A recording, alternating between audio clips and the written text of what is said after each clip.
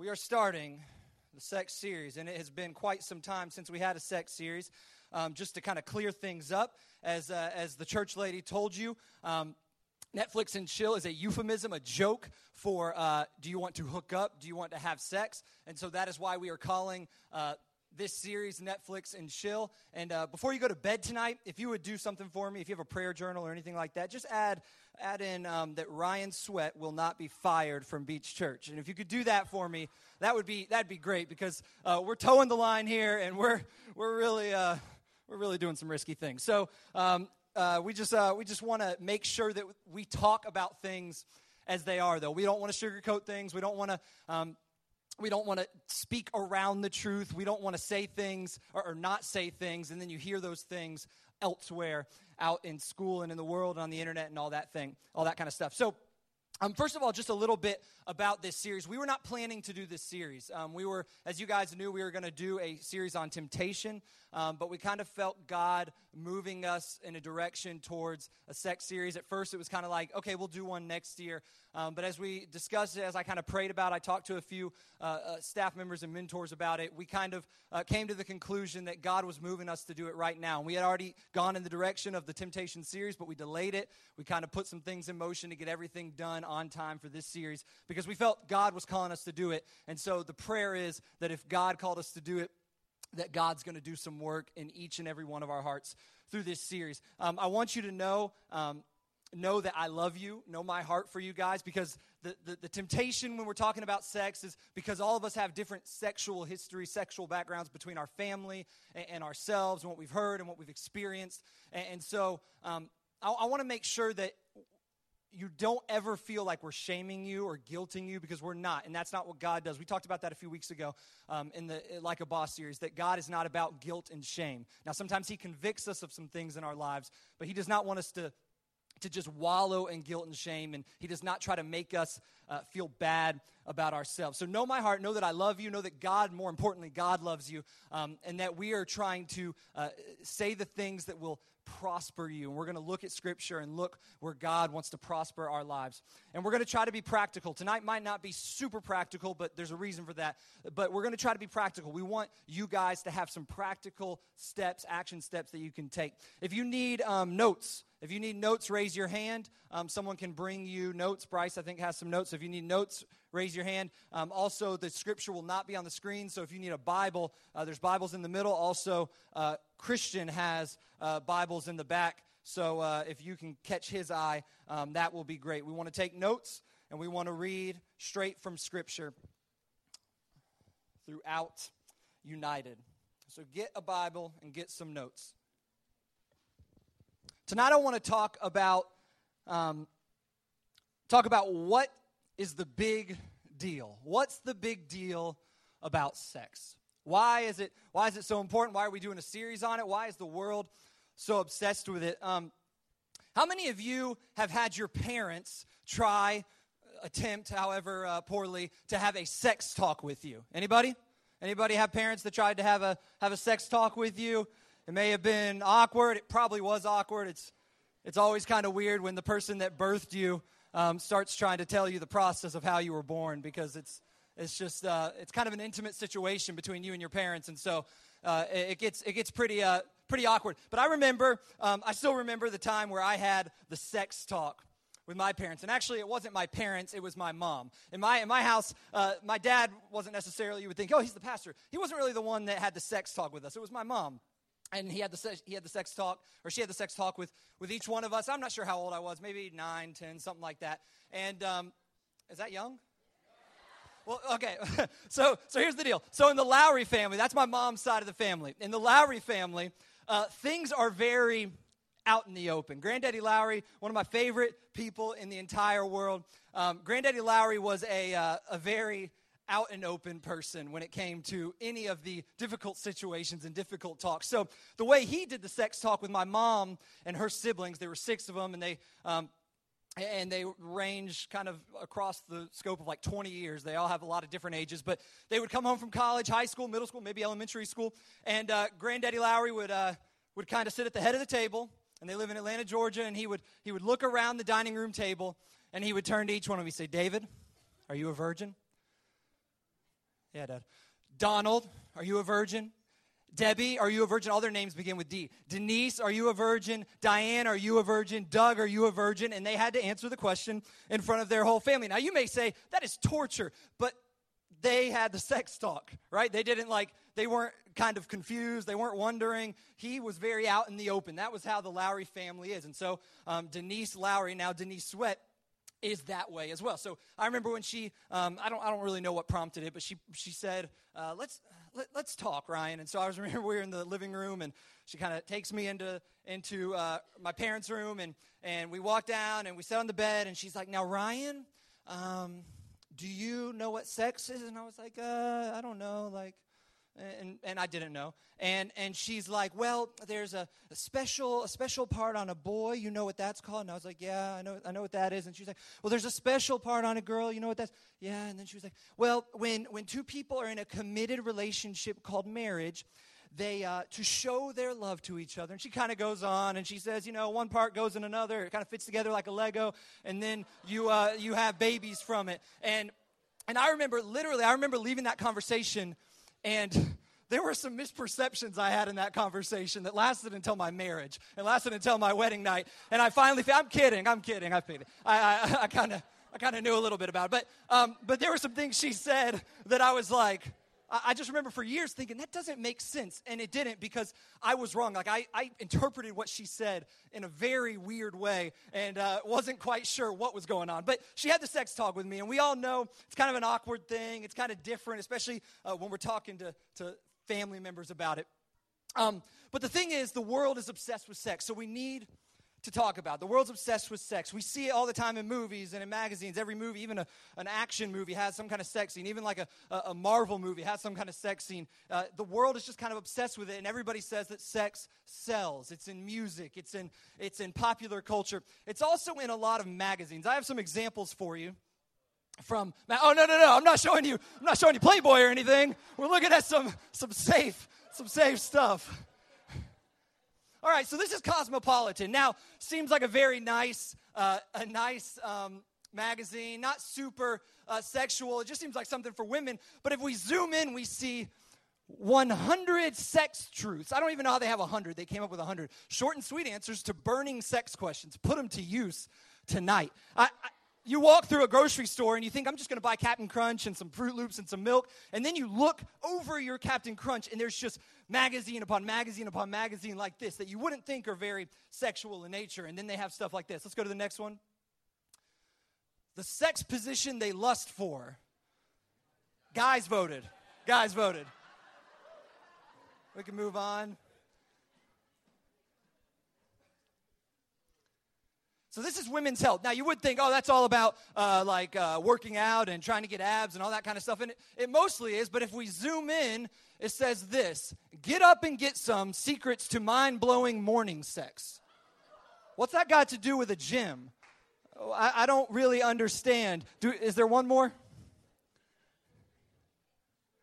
Men's health, another one. Look at that guy. Don't you wish you looked like him? Men's health. Some of you do. Jackson Santora. Men's health. The best kept sex secret she doesn't want you to know. Now, I don't understand this. Why doesn't she want him to know? Like, if they're that great, you would think she wanted them to know. So even magazines that have nothing to do with sex are all about sex. Oh, there's one more. Men's health. And then it gives us another 82 sex tricks to try. How can you do 82 tricks in one night? Let's be realistic. Come on. That's not realistic. So the world gives us kind of a skewed belief. It gives us a skewed belief. And the temptation is, and what happened for years and years in the church was that we just don't talk about it. You just don't have sex. Sex is bad. Don't do it. We're just not going to talk about it because that's kind of awkward. We don't want to have that kind of conversation. And the truth is, we cannot do that. We cannot do that. We cannot continue to let the world show us what sex is and the world to dictate what we believe about sex, because that leads to a path of destruction. We want to learn about it from the Bible. We want to learn about it from God because He has what's best in mind for us. We don't want to learn it from Google. We don't want to learn it from some random kid at high school that had sex twice in his freshman year and thinks he's an expert now. We don't want to learn it from a drawing that's on a bathroom stall wall. These are places that are not good to learn about sex, but a lot of us are learning about sex from those places.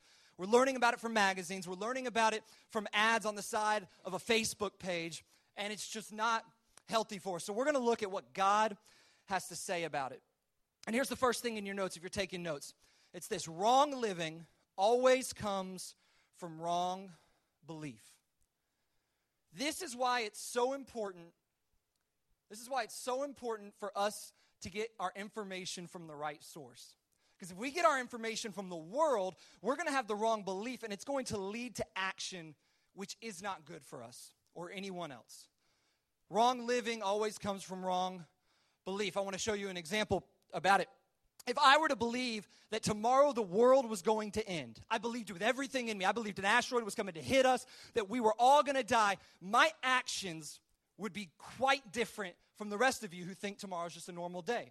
I'd be running around. I would just eat nonstop. I'd be spending money nonstop. I'd be having conversations that I wouldn't usually have.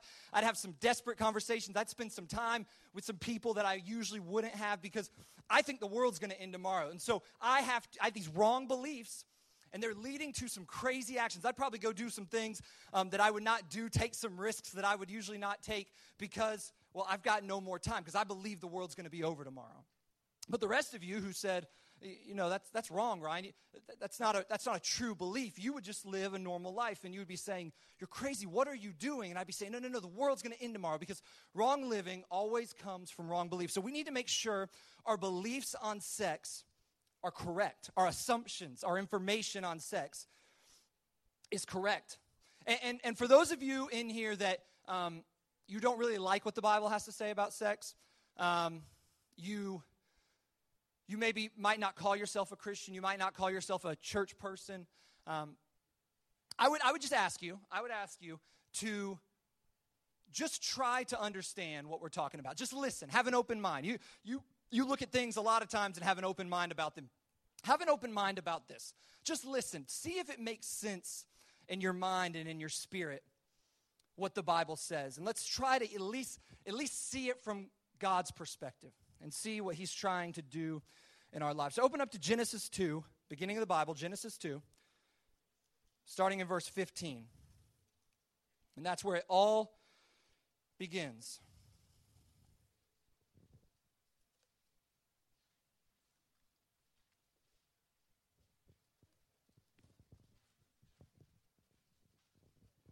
Genesis 2, verse 15. So the world has been created. Adam has been created. And this is where it picks up. It says, the Lord God took the man and put him in the Garden of Eden to work it and to take care of it. And the Lord God commanded the man, you are free to eat from any tree in the garden, but you must not eat from the tree of the knowledge of good and evil, for when you eat it, you will certainly die. The Lord said, it's not good for man to be alone. Now, stop for a second. Up to this point, everything that God created, he said, was good. He said, this is good, this is good, this is good. But he said, it's not good that you're alone. It's not good that you have no relationship, no one to be with. And so he says this, I will make a helper suitable for him. Now the Lord God had formed out of the ground all the wild animals and all the birds of the sky. He brought them to the man to see what he would name them. And whatever the man called each living creature, that was its name. So the man gave names to the livestock, the birds in the sky, and all the wild animals.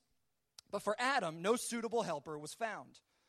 He needed more than an animal. He needed some type of partner that was suitable for him. So it says this in verse 21, the Lord God caused the man to fall into a deep sleep. And while he was sleeping, he took one of the man's ribs. Another translation, it wasn't just the bone, it was the bone and the flesh around it, kind of like a piece of his side. And then he closed up the place with the flesh. Then the Lord God made a woman from the rib, or that piece of flesh that he had taken out of the man, and he brought her to the man. And then the man says this is now bone of my bones and flesh of my flesh. She's a part of me. We are closely linked to each other. What he's saying is, this is great, God. You have done a mighty work. And he says, she shall be called woman, for she was taken out of man. We are the same. We are one and the same. And then this is what it says in verse 24. This is why, because of this creation account, because of how God created things, this is why a man leaves his father and mother and is united to his wife. That word for united means like to be cleaved together, to be unbroken for the rest of life, to be united in a committed relationship, referring to marriage, and they become one flesh. They become one flesh spiritually, emotionally, and physically. It's referring to a sexual relationship as well when it says they are becoming one flesh. And then it says Adam and his wife were both naked, and they felt no shame. They felt no shame. Now, this is how God intended sex to be. He intended it to be in this unity of commitment, and he intended no shame, no regrets, none of that. He wanted us to have a relationship, man for woman, woman for man, and he made them for each other. So this is the next thing in your notes. God created sex. It is good, not evil. God created sex. It is good, not evil. Because the only thing he said was not good was that man would be alone. Everything else he said, or else he created, he said, this is good. This is very good. I want them to be together. He created it, and he created nothing that is evil. It is good, not evil. Here's the second, another thing in your notes. Sex is best within the commitment of marriage. Again, from the very beginning, from this very beginning scripture, it is referring to sex within the commitment of marriage. The commitment of marriage. So God created this amazing thing, this good thing, and he wanted it to be used without shame, without guilt, without regret within the context of marriage. So why did God make it? Why did God make it? I found three reasons from Scripture and just from kind of the way things function. The first thing is that in chapter 1, he says, be fruitful and multiply. So it was created for procreation. He wanted more children. He wanted more relationships between people. He wanted the human race to grow, that would one day be given salvation through his son, Jesus, that he could have relationship with, intimate relationship with. So he wanted sex for procreation. This is why sometimes, and I really don't mean this in an offensive way, but sometimes I hear people, whether they're married, but especially like teenagers and young people that say, I can't believe I got pregnant. I can't believe God did this to me. God didn't do that to you. Sex makes babies. And sometimes we're like, oh, well, I just wanted to have sex and not have the result. Well, that's not how life works. You know, there are consequences and there are results from any action. And so sex, first and foremost, was created for procreation. And that's what happens, is that babies come from it. That is how we continue to multiply this earth. The second thing he made it for is pleasure. He could have made it any way he wanted to. He could have made it, we touch elbows, we give like a head bump or something like that. He could have done some weird things like a hip check to somebody, and that would have made that would have made things like clothing all differently. It would have just made the world totally different. But he made it in a way that was pleasurable. Well, out of most species in the entire world, humans are one of the few species that have sex for pleasure. Not just for procreation, but have sex for pleasure. And so that is another reason why he created it. He wanted it to be a gift to us. He wanted it to be good. He wanted us to enjoy it. He didn't want it to just be like a handshake or something like that, or else he would have created it that way. He created it in a way that feels good. And we don't have to feel like weird about that, and we don't have to think that's bad. It's a good thing. That's how he created it. So he intended it to be that way. So he created it for procreation, pleasure, and then he created it as a way to express intimacy. Now, a lot of times people say, well, I want to be intimate with my boyfriend, so we're going to have sex. I want to be intimate with my girlfriend, so we're going to have sex. But the truth is, intimacy does not come from sex. Actually, intimacy leads to sex. Intimacy in language, intimacy in the way you talk to another person, intimacy in relationships and in serving someone and in being committed to someone. These things lead to a physical sign of your intimacy, which is sex. This is why a prostitute or someone that has sex for money does not do it and be intimate. They don't feel intimate to these people. It's a contract. It's a negotiation. It's a shameful, for many of them, they feel shamed about it. They're not doing it because they feel intimate with the other person.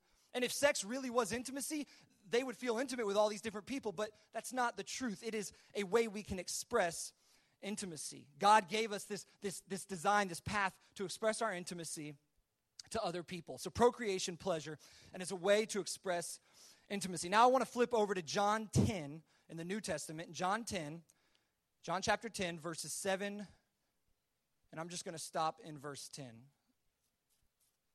So John chapter 10 in the New Testament, verses 7 through 10.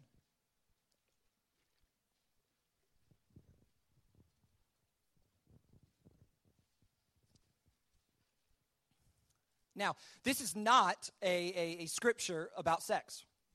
It is not really about sex at all, but it has some things that it teaches us about sex and what God wants for us. So he's talking about being the good shepherd, Jesus is, and he says this, very truly I tell you, he's just said he was the good shepherd. Now he says, I am the gate for the sheep. All who have come before me are thieves and robbers. What he's saying is the world's intentions, it's thievery. But the sheep have not listened to them. I'm the gate. Whoever enters through me will be saved. He's saying, I'm the way and the truth and the life. No one comes to the Father except through me. They will come in and go out and find pasture. That may just seem like a simple word to you, but finding pasture means peace. Finding pasture means satisfaction. Finding pasture means fulfillment. He says they will find pasture. My followers will find pasture. He says the thief only comes to steal and kill and destroy. The world wants to steal and kill and destroy. Hear this, because you're not going to hear it anywhere else. You're not going to hear it in the world. You're not going to hear it in high school. You're not going to hear it on the internet. You're not going to hear that the things of the world destroy you or have the possibility of destroying you. You're going to hear it's going to make you happy. It's going to make you feel great. It's going to make you feel free. But that's not the truth. It is a lie. He's saying the world lies. The world is coming to steal and to kill and to destroy. And then this is what he adds on. I have come that they, meaning all of humanity, may have life and have it to the full. And in verse 11, he then says, I am the good shepherd. I lead my flock. He wants what is good for us. He wants what is right for us. He wants this wide open life, like a sheep going to pasture and having all the food they want, all the protection from evil all they want. Nobody can come and destroy them. No thief can come. No wolf or no bear can come and destroy them. They have pasture. They have freedom. They have full life. And the truth is, God's commands always protect us. And I want to give you an example. Look at the Old Testament and look at some of the commandments that God gives us. When God says, "Do not steal from your neighbor," what is he doing? He's not saying, "I don't want you to steal," like I'm just trying to control you. What is he doing? He's saying, it's not good for you to do that. You're going to hurt other people. They're going to hurt you back. You're going to go into prison. You're going to feel bad. You're going to feel guilt. You're going to feel shame. It's not a way to live your life. Don't do it. I'm trying to help you out. That's what God's saying. When he says, don't covet after people's stuff. Don't compare yourself. Don't want everything else that other people have. He's not trying to hurt us. He's trying to protect us. He wants to see us live a life that is free from comparison and from looking at someone and saying, I wish I had what they had. I wish I could be like them. We all know that leads nowhere. It just leads us to feeling bad about ourselves. And so he says, don't covet. Don't compare yourself. He says, don't murder. Why does he say not murder? Not so that he can control us and be like we're like a bunch of robots. He's saying it so that we do not hurt other people and that they do not hurt us back, that we do not spend life in prison. That's not a wide open, free, abundant life. We can all agree on that. All of God's commands protect us because he gave us free will. We can do whatever we want. That's really kind of a theme of Scripture is like Israel, go. I want you to follow me. I want you to have a relationship with me. But, if you do what you want to do, then do what you want to do. I'm going to allow you to go because I want to have a true relationship with you. I don't want to have some forced slavery deal. I want to have a true loving relationship with you. So I'm going to give you the free choice. So that leads us to the next thing in our notes. God's guidelines for sex protect us. God's guidelines for sex protect us. Just like all of his other commandments, the guidelines for sex protect us. A lot of times what we want to do is we want to say, I want the grace, God. Come on, give me the grace, baby. I want that forgiveness. I want a little bit of that brotherly love. And I want, for sure, I want you to serve me, God. I want you to wash my feet, all that kind of stuff.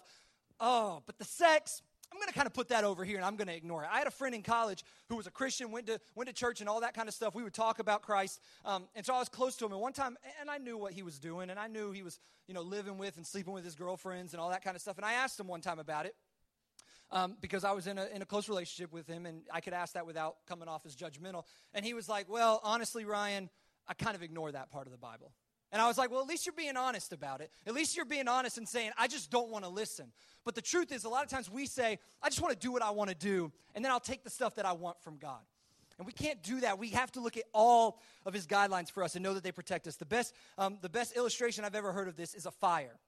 A fire, we can all agree, is a good thing. It keeps us warm. For many generations of human history, it was the only way to cook food. It was the only way to survive. It still is a means to survival in many cultures. And it is a good thing. We can all agree on that. But we can also agree that fire can cause devastation. If a fire were to break out in this room right now, there would be a loss of life. There would be a loss of property. We would all be pretty upset about it. We would say, gosh, I hate that happened. This is why we have firefighters.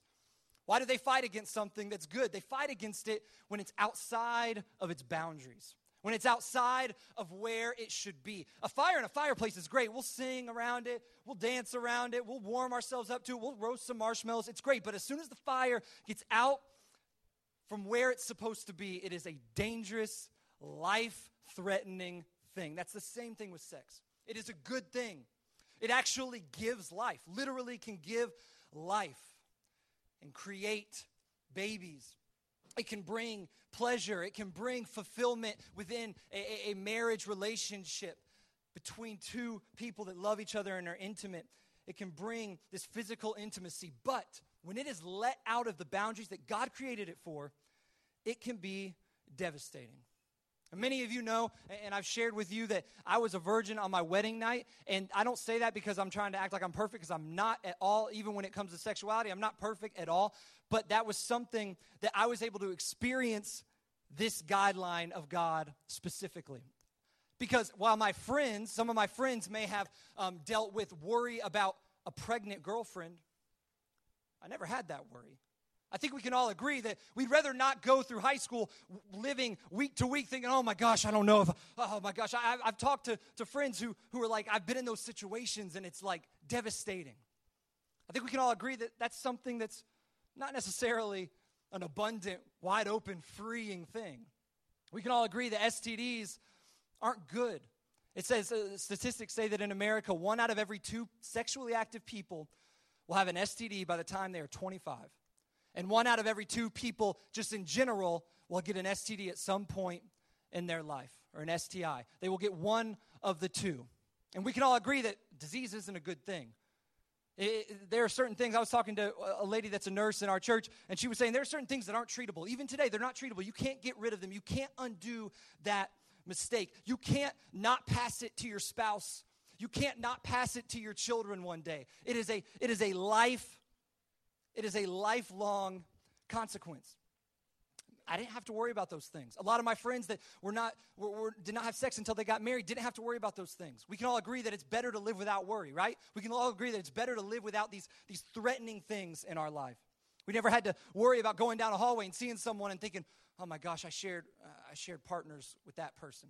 And I know my friend slept with this person. And the devastation and the emotional wrecks that ensue from that. One time, our student pastor, when I was younger, said this: premarital sex hurts good relationships, it will end good relationships, and it will prolong bad ones. You'll have these good relationships that are going on, and things are going great, and then you get in a sexual relationship, and it starts to break down the foundation of that relationship, because that's not the way it was meant to be.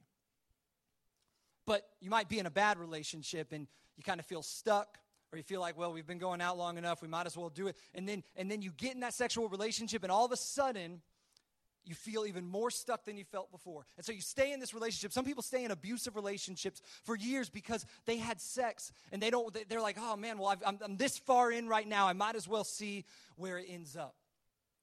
It hurts good relationships, it prolongs bad ones. And these are just some statistics that I got from SOS, which is a local teen advocacy program.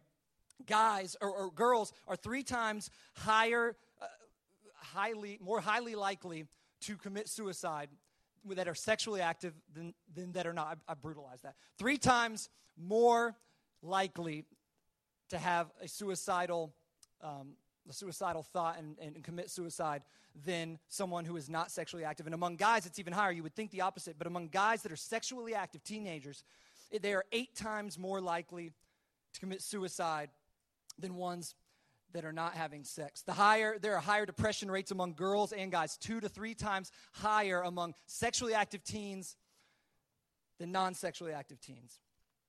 But it's not just the bad. It's not just the bad. There's also good in following God's ways. We have healthier relationships. We have less burnt bridges. We can have less regrets. We can live this life that is free from some of the self-sustained injuries that we have, some of these things that we just bring on ourselves. And God wants to protect us. So that's why he gave us these guidelines, to protect us, to prosper us. And I want you to remember that because it just makes sense. Even if you don't believe in Jesus, you don't believe in anything in the Bible, the things that I've just said make sense. Nobody wants to be depressed. Nobody wants to commit suicide. Nobody wants to have bad relationships. Nobody wants to have STDs. Nobody wants to have unwanted pregnancies. Those are things that we can live without, and we can control those circumstances if we listen to God on his guidelines for sex. And here's the last thing that I'm going to close with. It's in Galatians 5:1. You don't have to turn there. Galatians 5:1. I'm just going to read it to you. It says this: "It is for freedom that Christ has set us free." Listen to that. It is for freedom that Christ has set us free. You would say, well, that makes sense, right? I mean, if he sets us free, he wants us to be free. But that's not the way the world offers freedom. This is what it continues to say. "Stand firm then, and do not let yourselves be burdened." All those things I just spoke about were burdens, were worries, were things that we don't have to go through. "Do not let yourselves be burdened again by a yoke of slavery," by a burden of slavery, by something that is consuming you and destroying you from the inside. So here's the last thing in your notes, and this is probably the most important thing because it relates to everything, not just sex. God's freedom frees us, and the world's freedom traps us. God's freedom frees us, and the world's freedom traps us. That's what Galatians 1 is saying. He's saying, Christ wants to set you free. Christ wants to give you freedom.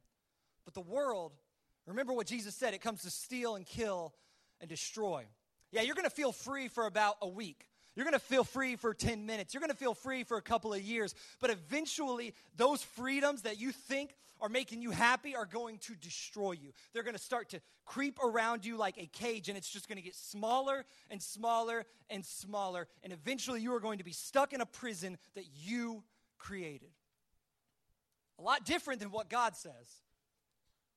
I want you to have an abundant life, a free life, a wide open, spacious life. And when we look logically at the two options, they're very clear. God's way leads to life. It leads to freedom. It leads to abundance. But the world's way, it's just going to mess us up. It's going to trap us. So don't give in to these short, temporary freedoms that in the end destroy you and trap you. Listen to what God has for you. And so as we continue this series, we are going to talk more about how to practically do this, how to practically live this out.